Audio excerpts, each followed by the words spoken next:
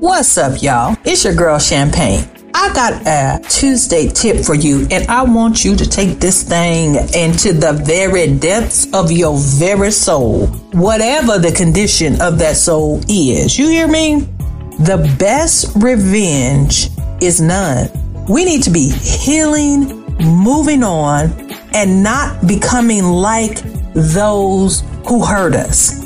Now, that isn't popular because I know our pull up and get back game is strong. And I know, do me, I do you back. We want to let that person feel what you did to me. Like, you need to understand that you did it, but I can do it better. Like, you hurt me, I'm going to try to destroy you. The problem with that, though, y'all, is when you have revenge in your soul, you become like that person that hurt you because you have ill intentions in your heart. You see, the heart, your mind, your will, your emotions is the only thing that you truly have control over. The happenstance of what happened, the offense, the hurt, whatever that thing was, that actually does not have the power to dictate anything about you.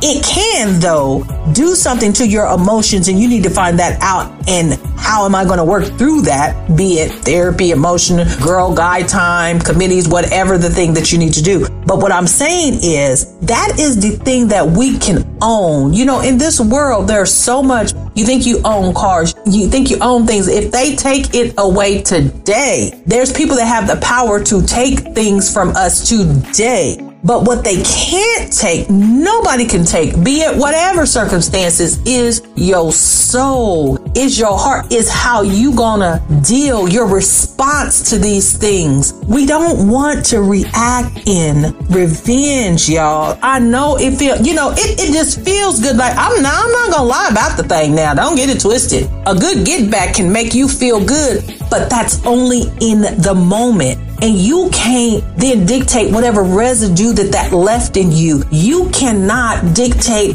That could be the thing that turns you into a bitter man or woman. That can be the thing that flips some kind of switch in your soul that you cannot recover from. Now, let me tell you something. I love me some Jesus, and I believe that we can do all things through him. But what I know is everything is going to be all right, but some stuff ain't going to be all right to the other side of heaven. And if you keep playing, if you and I keep playing with this thing, then we can ruin our earthly life. Now, our eternity and eternal situation is in the bag. It's good, but that ain't got nothing to do how we going to rock the rest of this earth. We can actually harm ourselves trying to harm the person that harmed us.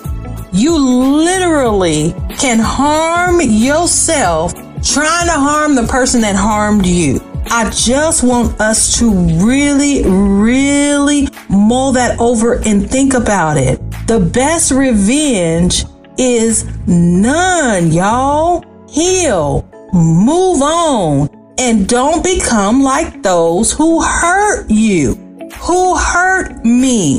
Imagine if those people were different people, then they wouldn't have done the offense and hurt you like they did. So you don't want to become them, because then you're going to do those same acts. There's this term in psychology, there's this phenomenon that they say sometimes the abused person then does that same abuse, purports that same abuse on another. Not because they wanted to, but because they took that thing into themselves. And so you can't think that if I do you, you do me back, I do you again, that's somehow not going to affect. Like, there's not going to be some residual effects in your soul. And so guard your souls, y'all. I love the scripture. It says we are to guard our hearts. These are the kind of things that it's talking about. You have to guard you, because can't nobody make you do anything by what they do. You have the power. Remember, y'all, you don't have to let nobody kill your vibe nor steal your joy on no day of the week.